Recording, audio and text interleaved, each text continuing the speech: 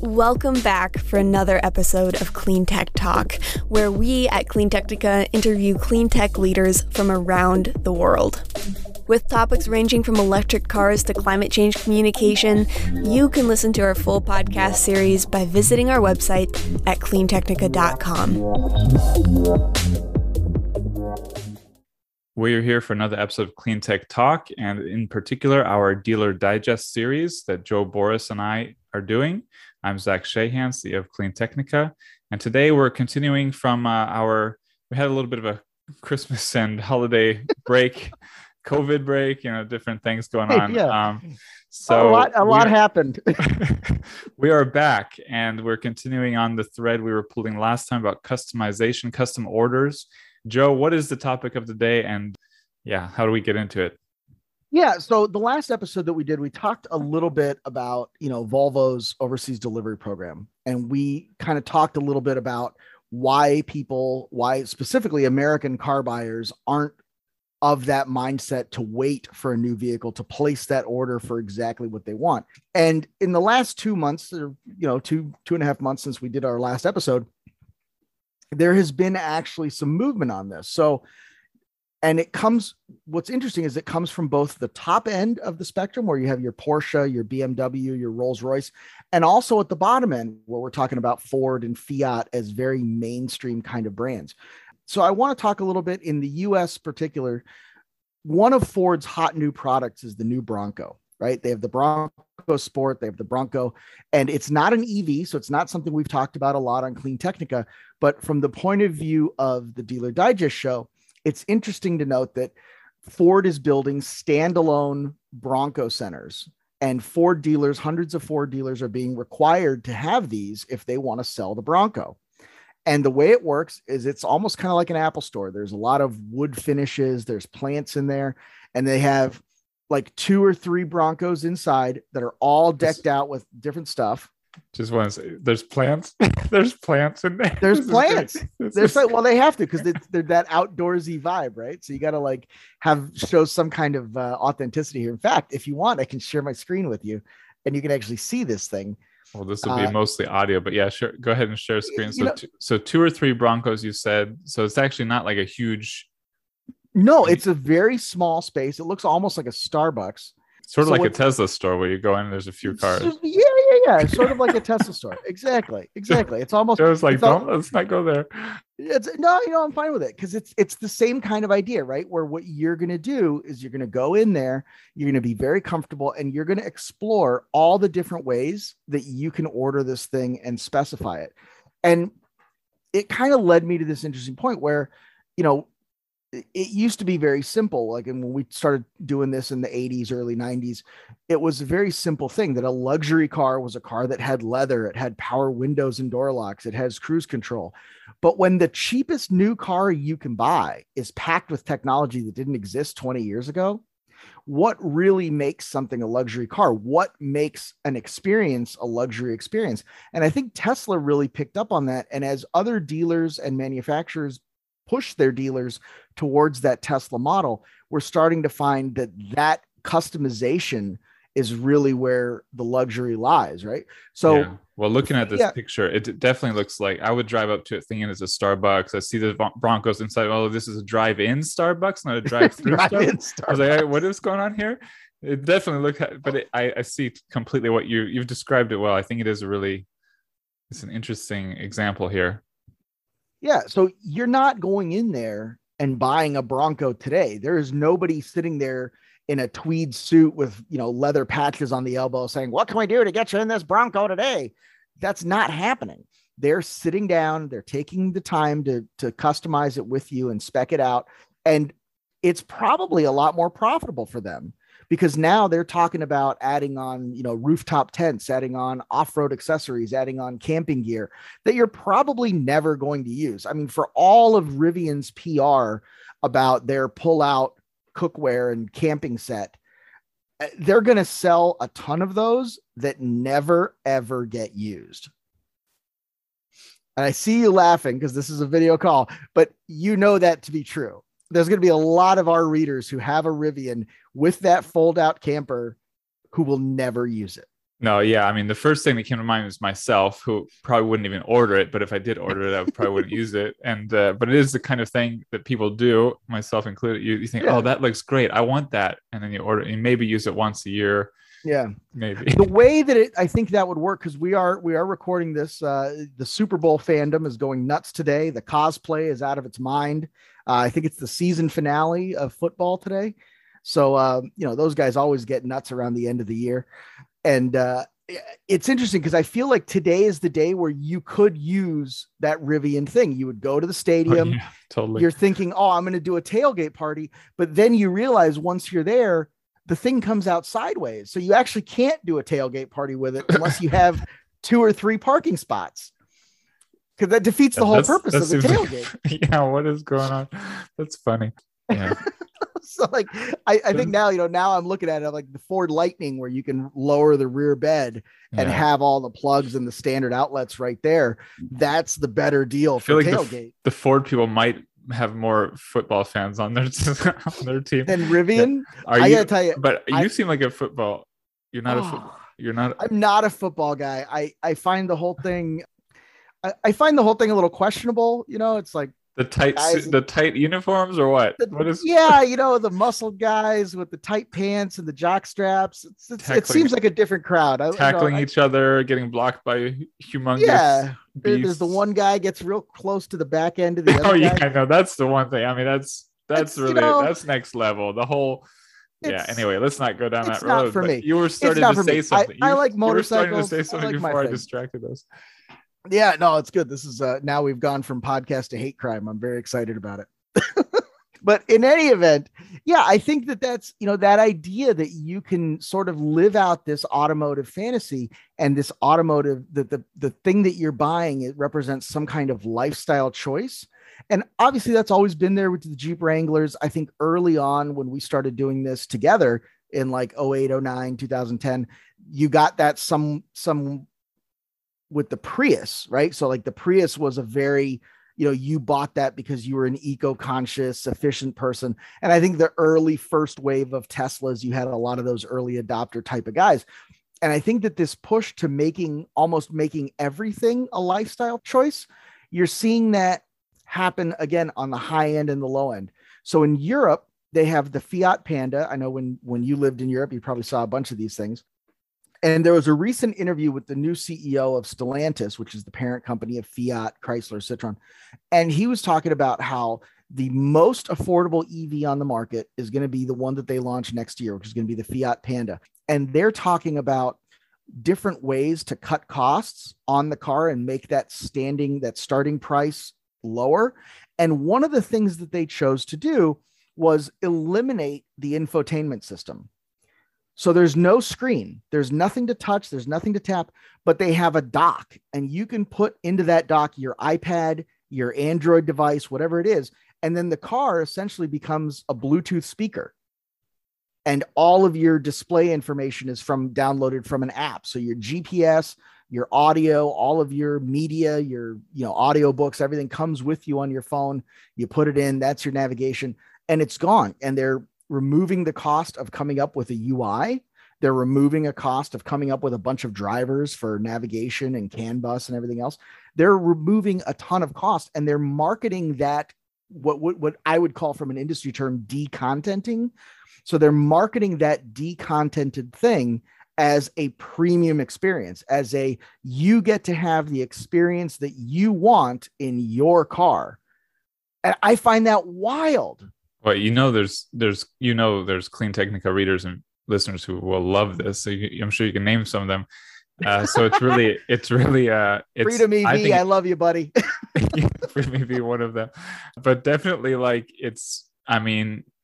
think it is fascinating. Even before you were saying that it is a kind of better experience while cutting costs.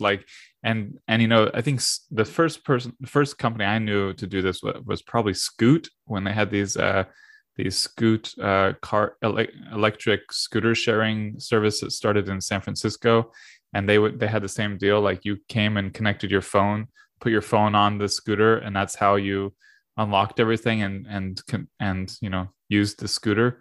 So it just seems like it's sitting there as an obvious, easy opportunity. I mean, it's not going to give you the same as a Tesla or Mercedes, infotainment system, but at the same time, it's like what a lot of people just want what's on their phone. They don't want to be, and they want a lower price. I mean, it's tempting I think it's really appealing.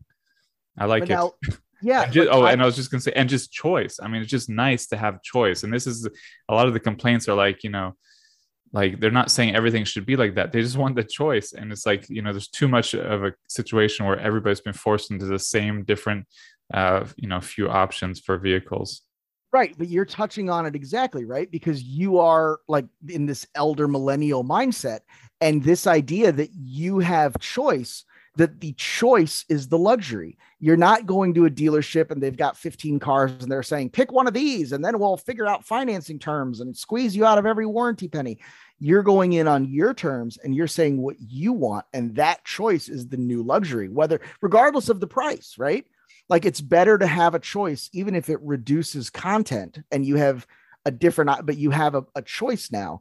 And I think that is something that a lot of people are engaging with. And back to the dealer experience, as the dealers are moving to this, there's a better opportunity. Like I sent you one with Porsche, where Porsche has their, they used to call it individual. I think now it's manufacturer, where you can order a Porsche in a custom color. And when I say a custom color, I mean, you send them a swatch, you send them a paint sample, and they will paint the car to the color that you send them, whatever it is. You send them a fabric sample, like if I'm wearing this plaid flannel and I say, man, this is really cool, I can send them this shirt and they will do the entire interior in this pattern of shirt. And it doesn't add cost. It adds time. So you're going to wait 6 months. You're going to wait a year, but you're going to get exactly what you want. Whatever your little heart's content, you're going to get it. And I find something like that completely at odds, because this is Dealer Digest. How are you as a car dealer that has spent the last 20 years operating on the principle of let's get the deal done today? What can I do to get you in this Honda Odyssey today?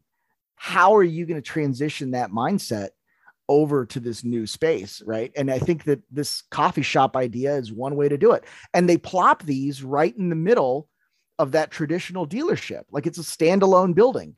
So you pull into like this giant Albany Ford setup and there's 250 Focuses and F-150s and Rangers. And then you take this little left turn and then all of a sudden you're in the coffee shop and you get a completely different experience. How many people are going to buy Broncos and fall in love with that experience and then go to buy a Mach-E or go to buy a Ranger from the conventional store and get the same crappy experience that we've all been used to for 20 years and just stand up and walk away and go buy a Tesla, I guess. Well, I definitely, there's a kind of, different levels of this being introduced, different versions of it.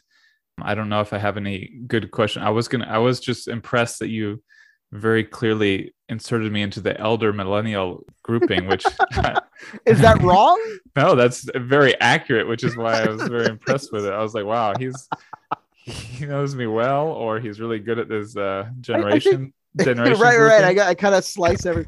I think it's a combination of both, right? Because like I feel like I identify more with the Gen X group because like even though I was born in the 70s, late 70s, like my older cousins and my parents and all that were kind of there. So the movies that I would watch and would be like what my cousins were into. Right. So they were a little bit older and I got exposed to like the 16 Candles and the Breakfast Club at a much younger age, I think, than most people. So I kind of identify with them. Yeah. When you say my older sister, you remind me more of my older sister, which is just exactly what you said. The youngest Gen Xers versus the oldest millennials. Well, exactly right. And like my prevailing attitude is I don't care. Like I'll go into a dealership and like they try to talk to me and they want to be my friend and they want to, tell me about your family. It's like, I don't care, dude. Just put the papers in front of me. I'll sign it. I don't care. I'll pay whatever you want. Just get me out of here in the least amount of time possible. I do not care. It's like, this one's blue, but this one's a prettier blue. Don't care. This is the one that I tripped over when I walked in. I'm going to buy it. I don't care. And like, Oh, this is why Tesla drove me nuts. So, I'll talk a little bit about my buddy Brent Seavey. He was actually the first OG Tesla guy. He was their first sales guy that trained all the other remarketing guys, right? He was employee number like 0007. I mean, like nothing. He had the founders edition. He actually waited to get this founders edition VIN, which was 00007, so that he could be 007, which like, I love it. I'm like so into it. Right. So he's a really interesting cat because he is one of the guys who had this vision, right? Like I knew him from Nissan. We worked together at a Nissan store for a while. And he was the one who had this vision of like the way that we sell these Teslas and create this different experiences. We bring people in, we educate them, we show them their options, we help them place the order, but we don't sell them anything. We're there allowing them to build that dream and take mental ownership and have the car that they want and go that route. And dude, that would never work on me. Like, there is zero chance that I'm going to sit there and have somebody go, here's this notepad. Like, here's this giant book of different fabric swatches and leather and paint. It's like, get me out of here. But it is funny to look at that and kind of see these two models like really taking shape, because it is a generational thing. And as the generational wealth moves on to the millennials, right? Completely skipping Gen X, but that's a totally different conversation. But as that generational wealth moves to the millennials, and the millennials are the ones buying more and more cars, while the boomers and elder Gen X people still have these associations of that older model, I think Ford's got it right where you have almost the two of them side by side, because you really have to commit to one or the other is the conventional thinking. Ford saying, no, we're going to have it so that you can order this thing and maybe just pick it up at the dealer. I think that's really clever. If you want to go to the dealer, you can, but if you want to go online, you can. And I think that, again, it comes back down to choice, the choice of how you want to approach them and how you want to approach the process. I think that's going to be the big differentiator, among the millennials and the people who are going to be buying cars for the next 15, 20 years. And I don't know if this is a generational thing, but I would say from my age down, at least, like, just absolutely do not want to talk to another human. Like, anything to do it online, anything to do it by text, just without voice, without face to face, Yeah. Like we're not. I mean, that's where I know I get shuffled into the millennial box. Yeah. Thank 100%. Goodness I barely made it. So you have no desire to like walk into a dealership and have like a battle of wills with the guy. Oh yeah. It was like negative 700%. Like, this is it's like, I'll pay more. But again, but isn't that Tesla's model? Because they have the highest margins in the industry. So they have proven that people are willing to pay substantially more to not be bothered. I'm not going to. If you walk into the store, just don't harass me. Stand there by the wall. If I have a question after 5 minutes, I'll come over to you and I'll ask it. And then we can have a nice conversation, but just don't get up in me. I've always felt like there was I was talking to another guy, and this is another guy in the dealership world that I know very well. He's with a company called Brain Trust Partners, that they're just super smart data guys. They do data compliance. I love these guys. But one of the things he was talking about was there were cameras at a Houston dealership, and the dealership closed at 6. And what they found was that the store itself had more foot traffic and more people walking around the lot looking at cars after 6 p.m. than at any time while it was open. And what they did, which was really clever, was they came up with all these QR codes and they put them on the car. So if you had a question, you could scan it with your phone and it would call some call center and it would show them what car you were on, and a product specialist would be able to answer questions about it and then say, look, hey, do you want to give us a call tomorrow or whatever, however that worked. And I thought that was just such a smart idea, because there are just hundreds of people who would be more than happy to buy a car from you if you just didn't talk to them. Yeah. You said that was Houston, or where was it? I think it was Houston. Yeah. Yeah. No, that might be proprietary. I might have violated a couple of disclosure agreements. I think it's a really cool thing to highlight. And it's a kind of, we talk about, the auto industry is so slow to change.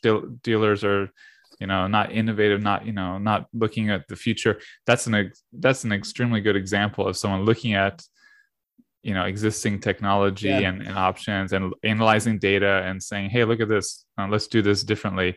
I Yeah, think that is fascinating, just standalone as well, just that people will come after hours to look without being talked to. Yeah, so let's do this. One last thing. I want to talk about a Volkswagen dealer in San Juan Capistrano. They're called Capo VW Mazda. They are selling the snot out of ID4s. They're selling these the MX-30, that Mazda EV that's horrible. It's not horrible, right? It's okay. Well, when you say MX, I think Model X.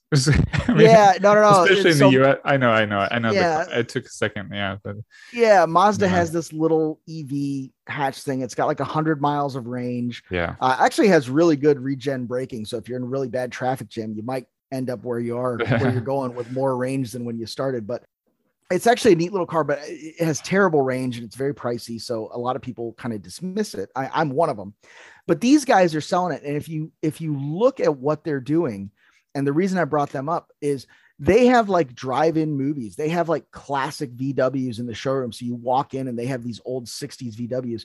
And I've talked to this guy, Gary Willenborg, who's the GM there. I've talked to him several times. And his philosophy is he wants to be the undealer. So, and he'll say this to you. He says this on podcasts and different talks that he does industry wise. And he'll talk about being an undealer. And it's like, if it looks like something a car dealer would do, we're not going to do it. So they have movie nights where they'll have like, they'll have Herbie's Rides Again playing in the theater or in the dealership. And you can bring your kids and they'll have popcorn and watch the movie and talk about VWs and like, hey, maybe you want to buy one, maybe you don't, whatever, but you're just here to be like a part of it and a part of the VW experience and have this really fun time. And I can't imagine doing business with a place like that and dealing with them for 2 or 3 years. And then just because they don't have a red one or something, driving an hour away and going to someone who treats you horribly. Like they would never lose you as a customer. They would pay so much money just to be loyal to their nice, friendly undealer. Yeah, no, that's brilliant. They would pay that money. Really yeah, brilliant. Exactly right. So I think we've talked ourselves back to the circle of like, how can dealers do it better? How can we be better customers? Right. Because I think that I really do believe that it's a two-way street, right? Like dealers take so much abuse. I know you don't like that term. You have never walked into like Best Buy and gone, is that the best you can do on this iPhone? Like you just don't do that. People aren't wired that way, but you're going to buy a car. It's the first thing you do. What's the best price you can get me on this? Right. So it's just a funny thing to me, but I think if you're a good dealer, you get good customers, and good service means that you will continue to go back to that store, and maybe you pay a little bit more, but you're paying for the experience and you're paying for being treated like a human being, And with the undealer, I mean, I think, with so many things I see, this is an issue for me with charging stations. I always think like, just make a place where people want to go. Like just make it a place where people want to go. That can be with a lot of money or a little money, but you can always make a place. You can make a park that's nice. You can make a coffee stand, location. We can do all kinds of things. Make a really cool, just, cozy sit down. I mean, that's what Starbucks did. Starbucks makes so much money because they just made places where people want to go. It doesn't even matter what there's, I mean. But what do you feel? How do you feel about Taco Bell announcing all those chargers that they're going to put in? What about it? Just. Oh, I mean, I think that a lot of people go to Taco Bell. I think it's smart. Yeah. I mean, any restaurant, like if you had Sonic, yeah, do they have Sonic in Florida? Yeah, right. Yeah, we have some Sonic. Wawa's. I mean, people are a really big fan that Wawa has a lot of superchargers and that kind of thing because I guess people like Wawa a lot. But yeah, but think about Sonic. Sonic, you pull your car up. Yeah. You place your order, someone brings it to your window. You're already planning on being there for 30 minutes. All it takes is a charger right there. You plug in the car or heck, the little server could plug in your car. Would you like me to plug you in, sir? No problem. Click. And then you pay your bill at the end. But that's, I mean, on the dealer side, I mean, like the Wawa thing, like Wawa has improved, I guess, the gas station experience a little bit. It's not like they went above and beyond and made it like some fantabulous place to have a party, but it's like but just they improved it a little bit and people are just love it because of that. And again the dealers, there's so much potential. They have all this space, all this money.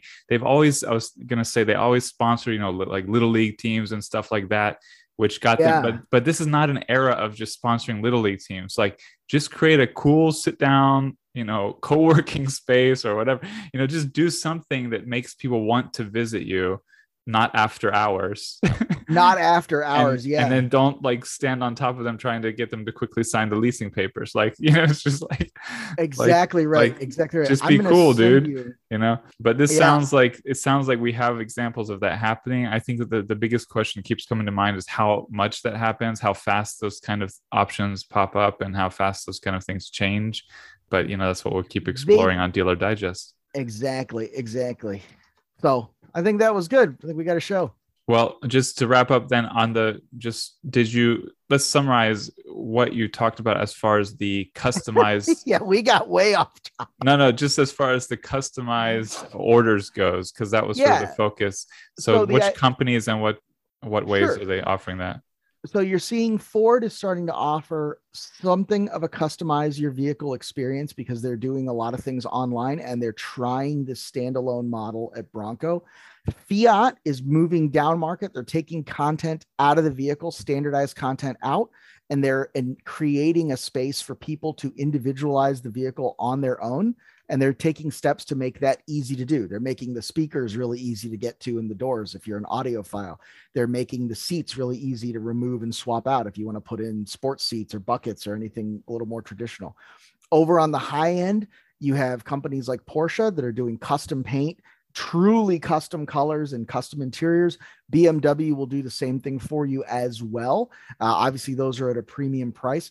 And I think everybody is trying to find that mix of creating a more communal space where you can be a part of the dealership and be in that space without the pressure that I think dealers have been built on, and how manufacturers are going to be able to influence the franchise dealers who have built their business on that do business today, give me your money today model, how they can transition those guys over, I think is really going to be the next step in that business. And it's really going to determine whether or not the franchise dealers stay alive, because like you made the comment earlier, younger, my age and younger, they don't want to talk to people.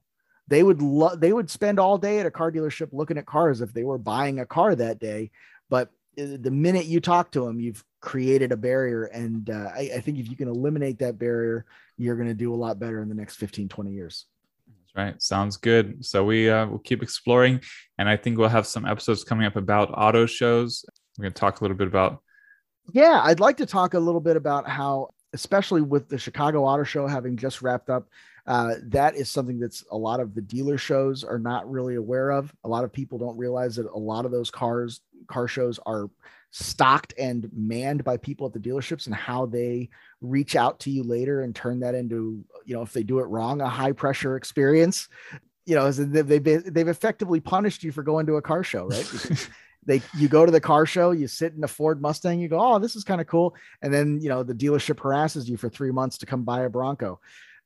So that's a primer for coming episodes. So if you like Clean Tech Talk, Dealer Digest, please remember to review us and subscribe on Apple Podcasts, Google Podcasts, wherever you're listening. And you can also support our work at future.cleantechnica.com/subscribe. Small monthly donation of $3 a month even goes a long way to help us do what we do. Thank you, everyone. Thank you, Joe. I love these Dealer Digest conversations. They're fascinating. And yeah, I always learn a lot. So thank you. We got so far off topic. All right. Thank you for listening to Clean Tech Talk. Join us next time to get your electric fix.